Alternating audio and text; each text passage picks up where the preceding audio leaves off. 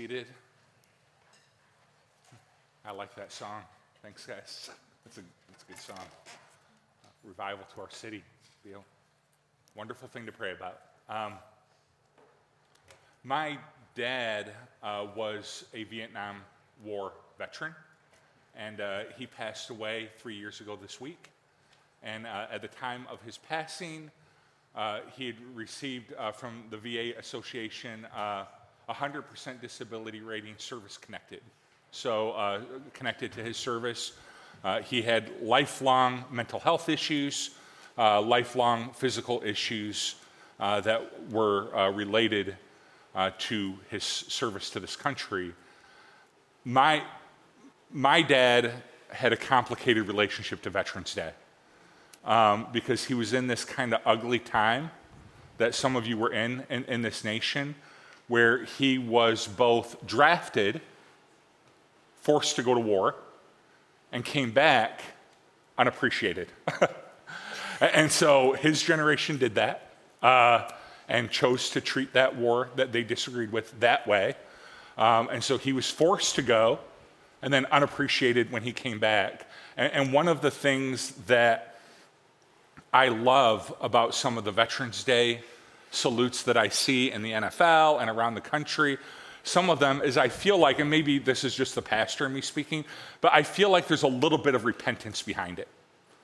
And I think this Veterans Day, that's not a bad thing for us to feel, is that in our very recent history, we totally screwed this up, our relationship to veterans. I think we've come a long way, but a lot of you have read the same studies that I have read about the suicide rate within the veteran community. And so we want to be aware of that and be praying for our veterans to find health and healing and wholeness as well. So I always feel like there's a little bit of repentance behind it. And I think it is a valuable thing that our nation has learned appreciation for the veteran community. And I would just say, may we never lose our way again. And may we never treat our fellow citizens that way again. That being said, I think we've learned our lesson in appreciation for veterans. We are learning our way toward mental health help for veterans, physical health for veterans. We are making our way toward that. Where I don't think we've learned our lesson, if you'll allow me just for a minute, in this regard, is how we speak to and about people we disagree with. Because that was the Vietnam era thing, that a lot of people disagreed with the war, and we just lost our way on how we speak to each other and how we speak about each other. And so we are learning to appreciate veterans more and more, and you see all of the holiday weekend stuff that has happened to show our veterans that we appreciate them. But I do think, just in terms of our fellow men, if we take a departure from Veterans Day just for a moment, we can learn a lot in this area about how we speak to and about one another. And so some of it's not, honestly, that different than Vietnam era stuff that you read about. I mean, it is some different, but some of it's pretty similar in the way that we verbally attack one another, condemn one another, call each other names. And so we have a lot to learn in that area. So if you are a veteran, we want to say thank you. We want to say thank you to you.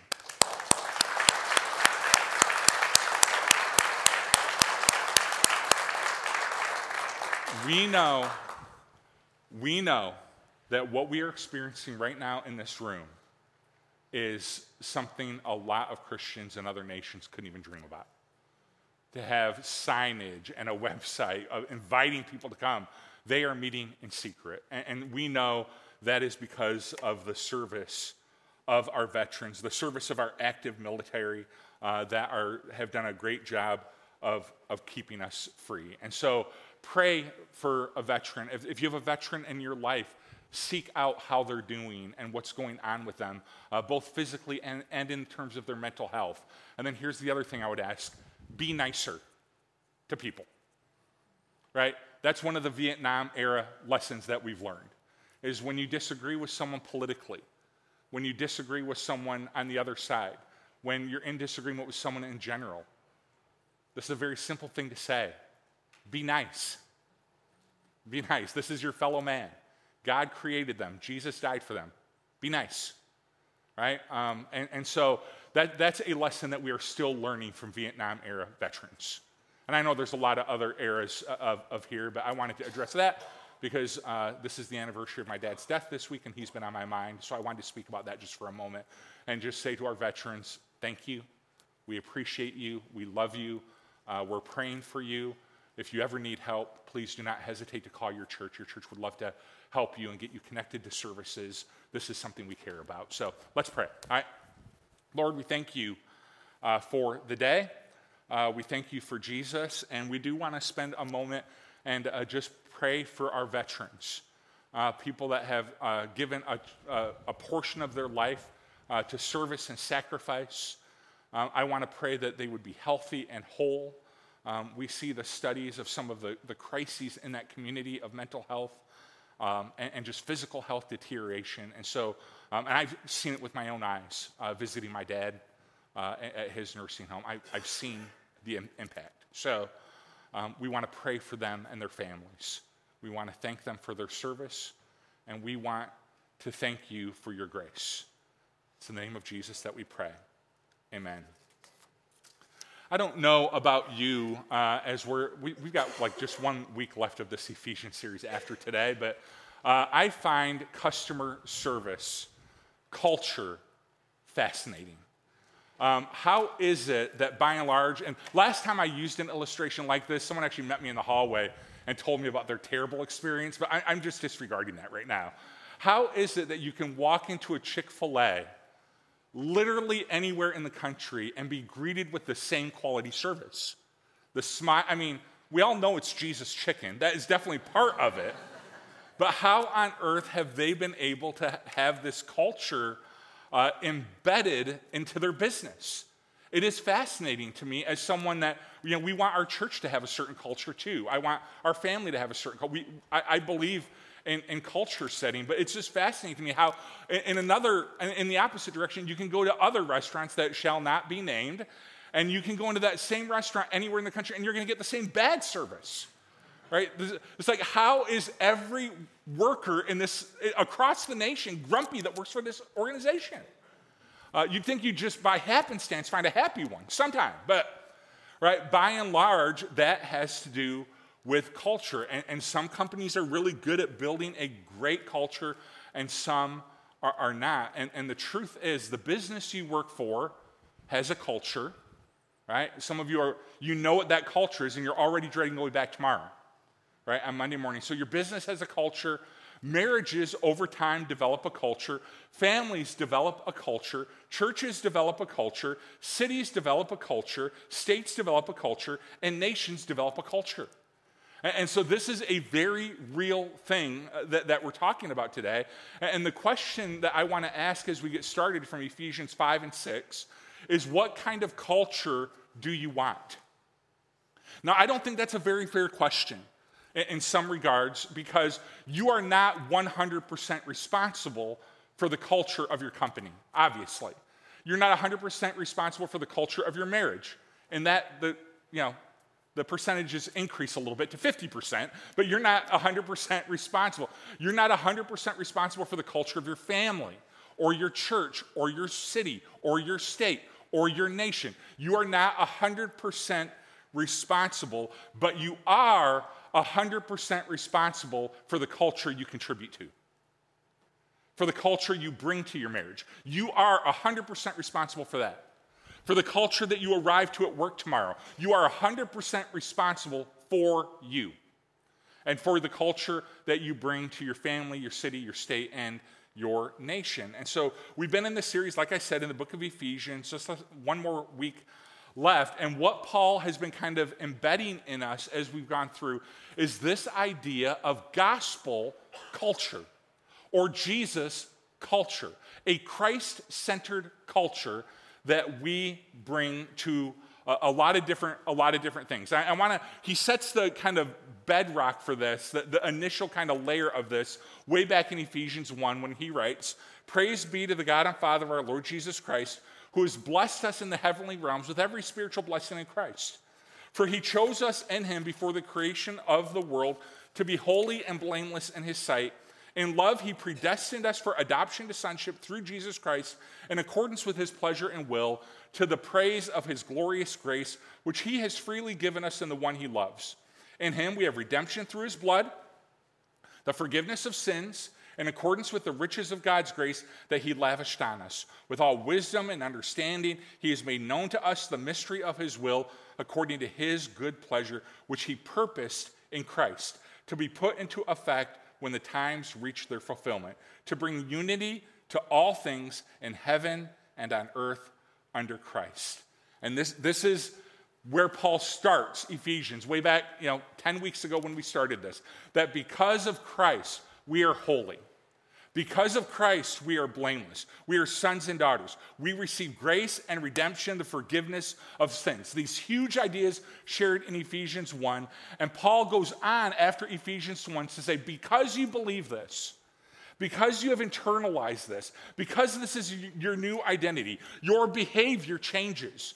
Your choices change, your attitude changes, and your life changes.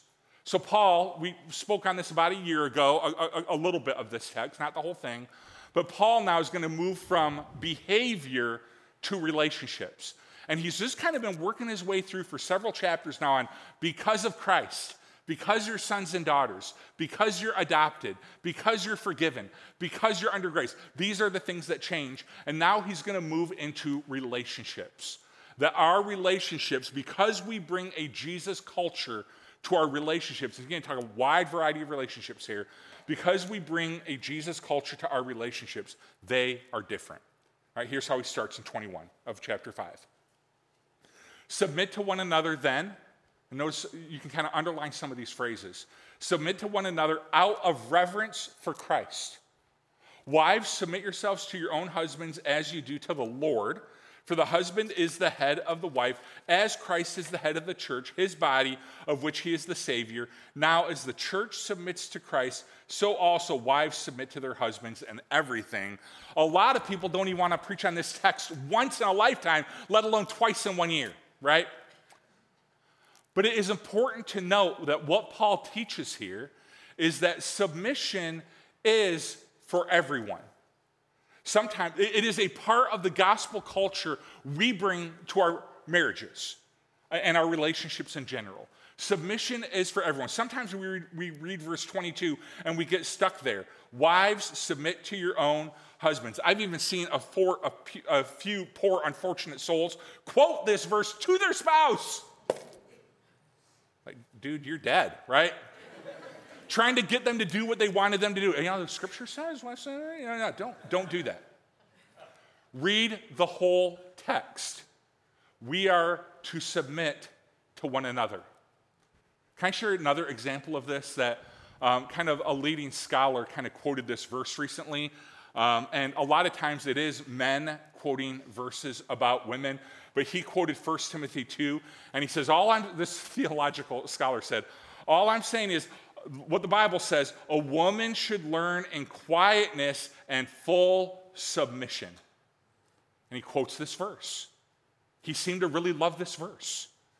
And he forgets what verse 1 of the very chapter he was quoting, what verse 1 says. I urge you then, first of all, that prayers and petitions, intercessions, and thanksgiving be made for all people, for kings and those in authority, that we may live peaceful and quiet lives in all godliness and holiness. This is good and pleases God our Savior, who wants all people to be saved and to come to a knowledge of the truth.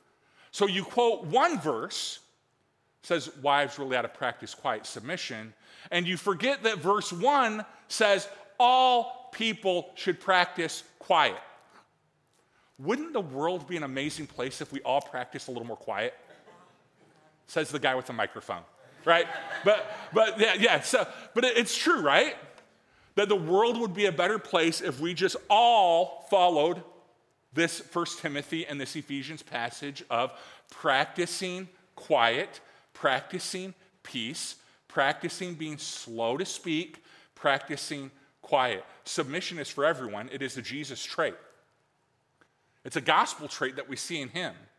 Submit to one another out of reverence for Christ, that he submitted to the governing authorities, he submitted to the Father, and because he did, we have the opportunity to know him and worship him and follow God. Amazing things happen when we submit. Now, we have a caricature.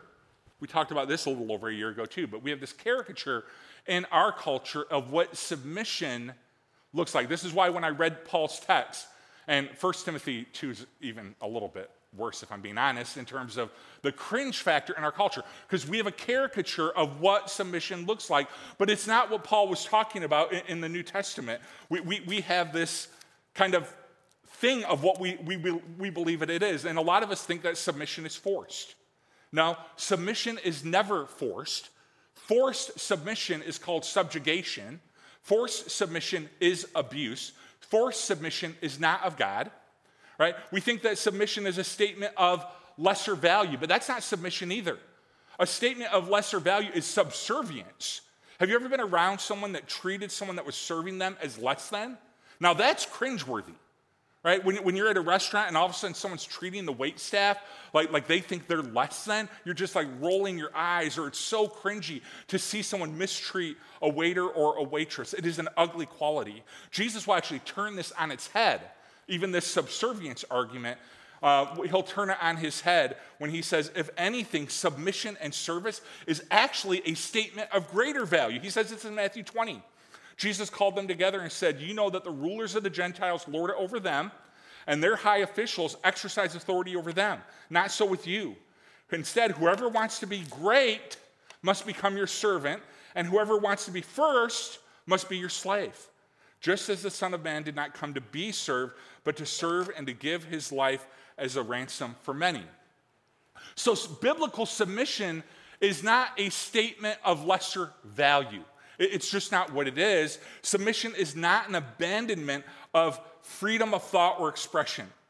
Some people think that when they submit, it's like, well, now it robs me of my ability to have an opinion. And that's not what submission is. In addition to that, I would say healthy families have a robust dialogue of freedom of thought and expression. They have healthy dialogue about people's opinions, that everyone gets to express their opinion. So that's not what submission is. We have a very healthy family. Everybody has an opinion at the Higgs household. Every single person. And they are very strong opinions. So that's not what submission is either. It's not like, I never get to have a thought or an opinion anymore. Submission is the joyful and voluntary laying down of one's will for the good of another. That's what biblical submission is. It's not subservience. It's certainly not subjugation. It's not losing your identity and never having a thought again. It's not any of that. It is the voluntary and willing laying down of one's will for the good of another. And can I tell you something? It is a culture changer. You want to change the culture of your family, men and women? Practice submission, self-sacrifice, and service. You want to change the culture of your work environment tomorrow? On a dime, you want to change it? Practice submission. You want to change the culture of this nation? Practice submission. It truly changes things. It is a game changer. Paul goes on. Husbands, love your wives, just as Christ loved the church and gave himself up for her to make her holy, cleansing her by the washing with water through the word, and to present her to himself as a radiant church without stain or wrinkle or any other blemish, but holy and blameless. In this same way, husbands ought to love their wives as his own body. He who loves his wife loves himself. After all, no one ever hated their own body, but they feed and care for their own body, just as Christ does the church, another gospel statement. For we are members of this body. For this reason, a man will leave his father and mother and be united to his wife. The two will become one flesh. This is a profound mystery, but I'm talking about Christ, the church. However, each one of you must love his wife as he loves himself, and the wife must respect her husband. Now, love is obviously, Paul says, a gospel-centered activity. It is what we bring to change the culture of a marriage, or a family, or a church, or our city, or our state, or our nation. Love is the tool God gives us. Now, obviously, this is directed at husbands, but if you study the scriptures, every member of the family is really commanded to behave in a loving way. So husbands should love their wives should love their husbands, children should love their parents, and vice versa. But the scripture will go so far as to say, if you're thinking, all right, I accept all that, I got to love all the members of my family, what are the categories of person that the Bible would say you're off the hook?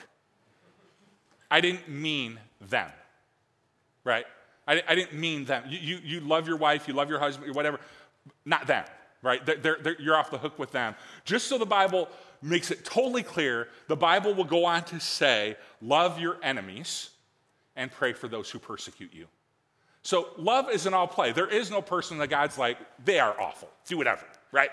Right? There is no, yeah, I agree, God says they're awful. You know, whatever. There is no person in that category. Love your enemies and pray for those who persecute you. But that being said, this does seem kind of directed at husbands, that you are tasked to make sure this happens in your marriage and in your family by setting a loving example. And what's so interesting about it to me, as a husband and as a father, is that that's not typically the role we see dads playing in our culture, in a traditional family setting. That in a traditional family setting, a lot of times, moms are the ones who exhibit love. When a child falls, they don't come running to me, I can tell you that, right? Not if Cheryl's gone, they do, but if Cheryl's there, it's a no-brainer. When they need a hug, when they wake up in the middle of the night, often, not always, often it is mom filling that role. And the reason is that we have love in a box, and that box is called nurturing. That's all that we think love is nurturing. She's way better at nurturing than I am. She is. And you can say that's a maternal sense, but I bet if we were to go around this room, more importantly, if we went over to Kids Zone and we asked your kids, right, who is better at nurturing love, mom or dad? A lot of times, not every time, but a lot of times, the kids are going to answer mom. But that's not the only thing love looks like. So as I was writing this sermon and kind of reading through my notes a little bit, I got a phone call at work. And it was Cheryl, and she called, and something was up, because she was kind of talking a mile a minute, if I'm being honest. And she said, are you busy right now? I was like, no, I'm not particularly busy. She said, can you come home? And I said, yeah, I can come home. What's going on? And she said, there's a bat in the basement. And I was like, a bat in the basement in November? Just kind of weird for us. Our bats like to come in June. We have a bat net. This happens a lot at our house. So he said, yeah, I'll come home. And I drove over there and went downstairs. And as I was going downstairs, I kind of hear my kids, and Cheryl for that matter, kind of following me down. Like they're behind me, right? If someone's getting rabies instead, right? Right? And they're following behind me. And he's just in the corner. This bat's just kind of quietly sleeping in the corner on this drape that we have down there. And I totally understand why Cheryl was freaked out, because she had been down there doing laundry, she'd been folding laundry, and she was getting ready to leave, and she looked up and saw the bat then. And she had been right in front of her the whole time, she just didn't see it. And so yeah, that would alarm me too. We've had bats in our house. I am not proud of my manliness, all right? I'm ashamed, actually, of the way I have handled this, but we're used to them now. So I get the bat net, right? And I go and I kind of get the bat into the net, put the top on the net so the bat can't get out. And as I'm doing it, like the kids start cheering for me. They're like, yay, Daddy, thank you, Daddy, yada, yada. And it was actually somewhat meaningful to me that I wonder if those moments are another way to think about love, guys. When you show bravery, when you work hard around your house, even when you discipline your kids, when you're leading them, when you're setting a good example. Maybe this is a more, I hate to do gender separation, but maybe this is a more masculine way that love doesn't just have to be nurturing. Right? We have that in a box. And as a matter of fact, God says, man, husbands, if you will lead the way on this and you will lead the way of love, your way, do it your manly way. I'm like, yeah, I am brave. I am provider, right? I will take the bat outside family, right? Watch me do this, right? Your way, but you are exhibiting love in your way. And it's so interesting to me that Paul tasks you with this. Because I would assume for Paul, the easier thing would be to say, when he had said, wives, submit to your husbands, also, wives, would you just show the guy, would you do the love thing too? They're not good at it, whatever, right? You could almost expect Paul to do that, but he doesn't do that. He says, no, guys, your way, yes, as a man, but you lead the way in love. And he even gives us the examples of Christ, sacrificial, on mission, on a mission, sacrificing, laying down his life. And every guy in the room's like, oh, yeah. All right, now we're talking. Hugging, Band-Aids, boo-hoo, sad. No. Mission, right? Leading, being in charge, right? Yeah. He says, you lead the way of love, and you will see your family and your marriage change because it is a culture-shifting attribute. Children, obey your parents for the Lord, for this is right. Honor your father. My kids are kids, so we might watch when we get home, but watch the stream later. Yeah. Honor your father and mother, which is the first commandment with a promise, so that it may go well with you and you may enjoy a long life on earth. And there's not a parent that hasn't laid a card like that down. Obey me. Why? So you'll live a long life. Because it's starting to look pretty short here in the near future, right? Obedience is a response to the gospel. And as Christians, we understand the power of it because of the Christian story, that this is our right and good response to our God. We obey him. We understand honor because it's what we are called to do as Christ followers. We honor God. It's what we do. So honor and obedience are easy for us to understand as Christians, but just because you're a Christian doesn't mean it's easy to do. It is easy to understand because obedience and honor are embedded, but obedience is just hard for us. This has shifted a little bit, but Scott will tell you, anytime that we've preached, a couple times we talked about this as a team, on submitting or obedience, or you can just feel the tension going up because we don't like those words. We don't like to obey. And kids in particular, I know that you can sometimes feel like you are powerless in your family to change the culture. You are not. You are not powerless. You can submit, you can love, and you can obey. And I think every parent in this room right now would agree with me that a child that obeys may be one of the biggest game changers in a family. As a matter of fact, I think every parent in this room has probably uttered these words before. Just do what I'm asking you to do. For the love of the Trinity, please. It is a game changer. So kids, you are not powerless at all. You actually have a great deal of power in terms of your obedience and your submission that you are bringing to the family. So there are three arguments that Paul makes if you're still not convinced, and I would guess you're not. First, argument one, it's right. So there are these times in a family where an argument goes sideways, tensions rise, voices rise, and all of a sudden you say something that you didn't mean to say it that harshly. It came out angry. No, not just me, right? Don't leave me hanging, right? Every family has experiences where all of a sudden you're just saying things that you wish you hadn't said. And the Bible gives us a tool for dealing with this called repentance. And on the other side of it, the Bible gives us a tool for dealing with this on the offended party, which is called grace. But every family has experienced this. Oh, that was harsher than I meant. I shouldn't have said that. I didn't mean it. My words got ahead of my brain. Whatever the case may be, I'm sorry. So the Bible gives us tools to deal with when that happens. But Paul's point is obedience will never require that of you. Obedience will never lead you to that feeling. Obedience will never lead you down that path. It's right. And so obedience will never cause you to go to bed at night and say, I wish I hadn't said that. I wish I hadn't done that. That was a huge mistake. Obedience doesn't play that game.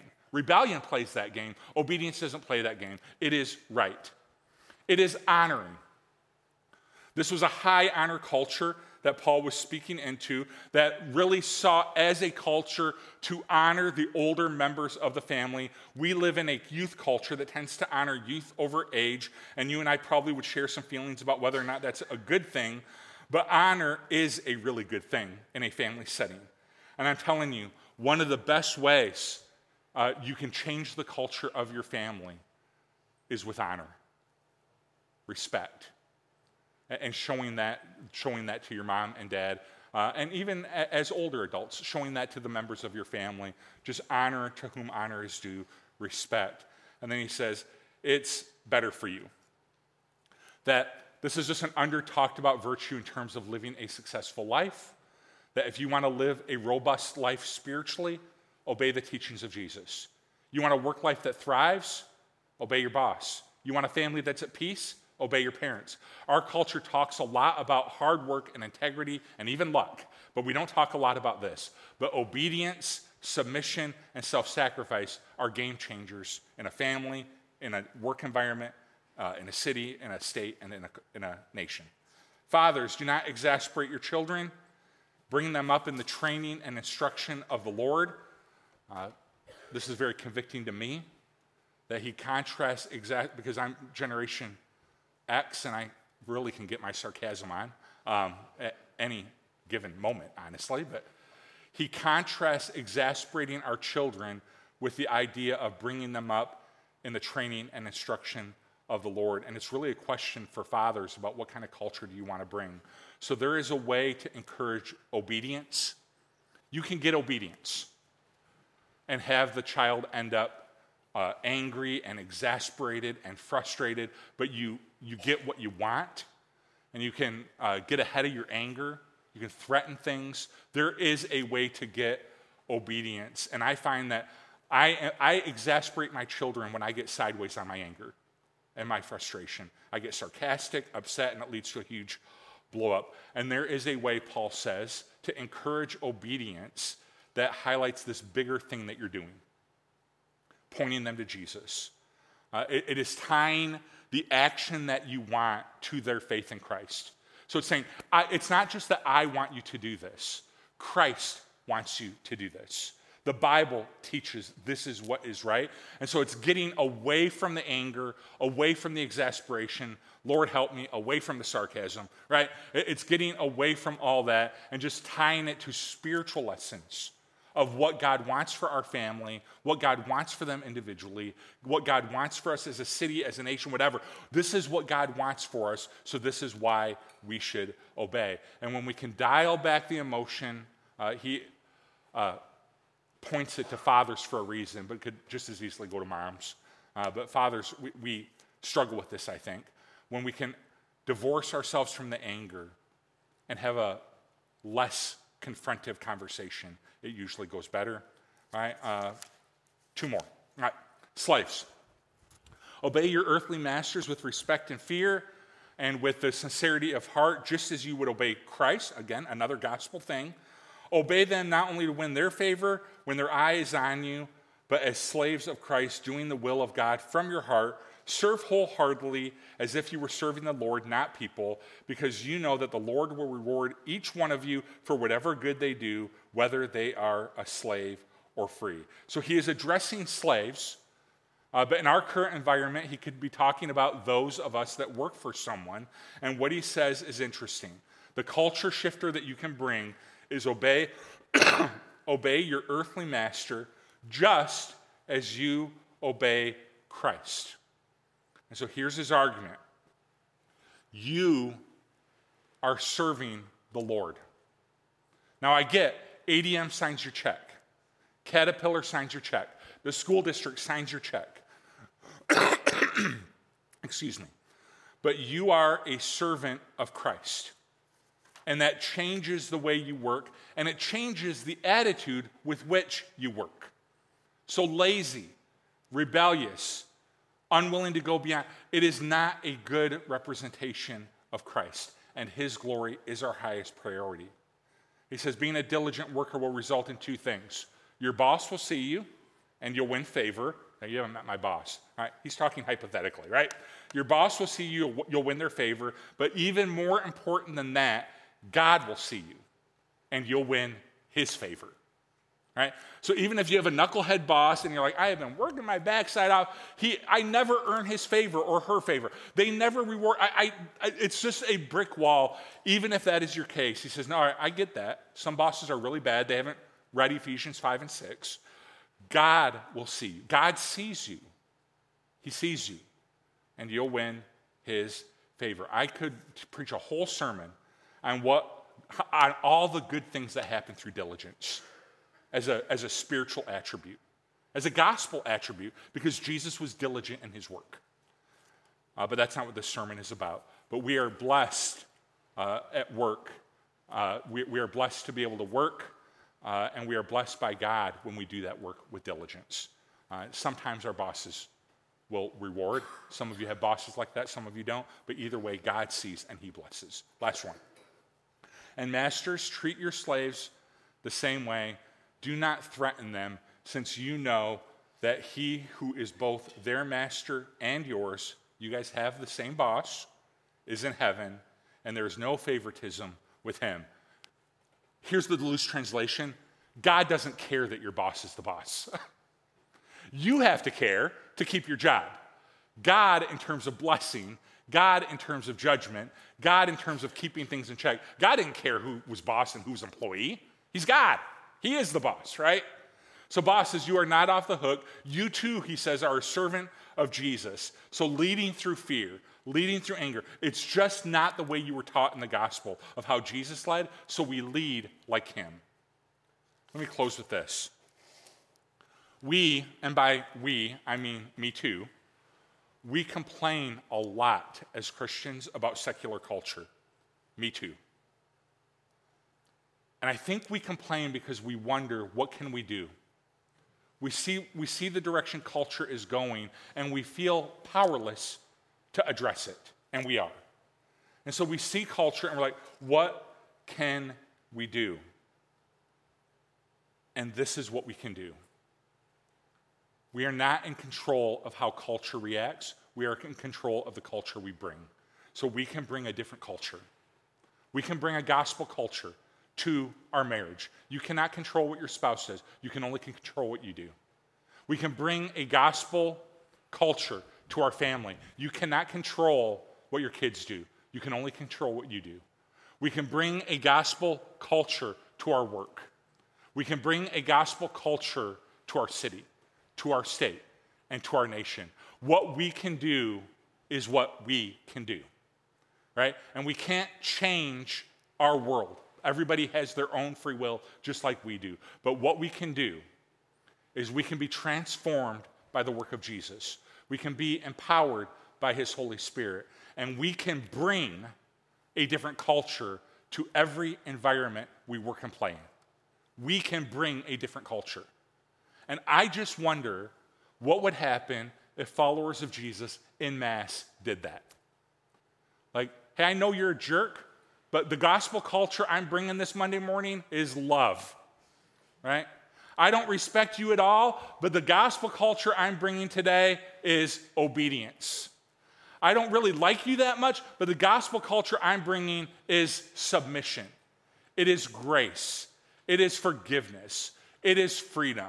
And this is what I am bringing to the table. You do you, but this is what I am bringing to the table. I wonder if we started doing that en masse, what would happen if our world wouldn't change? Because there are a whole lot of people that say that they are followers of Jesus.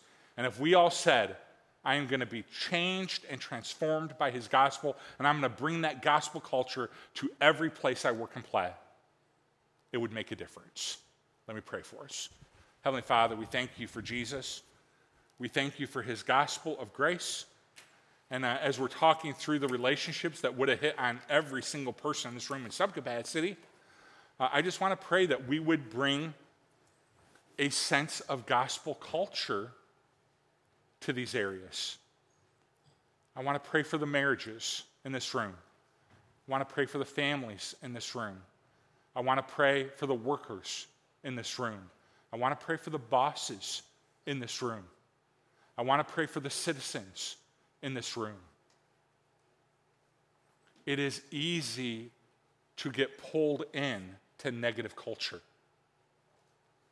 If somebody's angry or abusive or out of control or just not kind, it is easy to get pulled into that and to become that ourselves. May it not be so of us, because he who is in us is greater than he who is in the world. And so I just want to pray that we would approach marriage differently, and family and work and citizenship. We would approach it differently because of you and because of your gospel of good news. In the name of Jesus we pray. Amen. We're going to receive communion right now, and it's an opportunity for us to focus on that gospel of good news.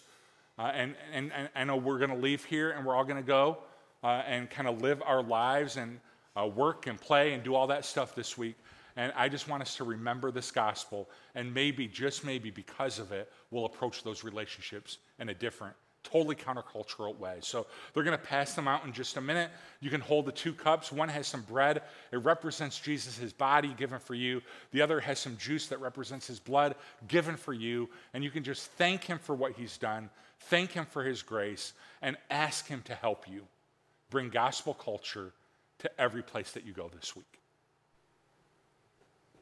His body given for you, his blood poured out. Lord, it's such a little thing that we do in this moment, a little piece of bread, a little bit of juice, but the message is real big, and it is life-changing, and it is culture-changing. And so I just want to pray for us as we leave this room, that we would not just believe this, although that's part of it, but we would be transformed by it. And we would bring these gospel cultural truths into every setting we go. That we would resist the temptation to be pulled in to another way of thinking, but we would stand firm to what we have received and been taught in you and received from you. In the name of Jesus we pray. Amen. Man, I got to tell you, I remember at the very beginning of this series was going to be like 12 weeks. It's like at the end of this series, it's Thanksgiving and Christmas, just so you know. And I cannot believe next Sunday's the last week of this series. So that means we'll be talking about Thanksgiving and Christmas all very, very soon. So it is amazing to me that the 12 weeks have just kind of flown by. We are going to be hitting on the last text of Ephesians 6, the full armor of God. And whenever I preach on a text, one of the first things I go is I pull up any notes from anything that I've done before and just say, what have I said about this before? And I was really surprised because of how well known this text is that I've never preached on this text before, Ephesians 6.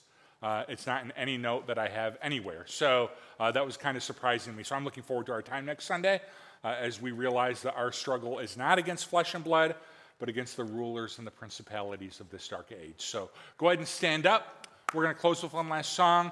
If you have a question or a prayer request, our elders are going to be in the overflow right after church. They would love to meet with you and talk with you and pray with you. And we will see you all next Sunday. God bless.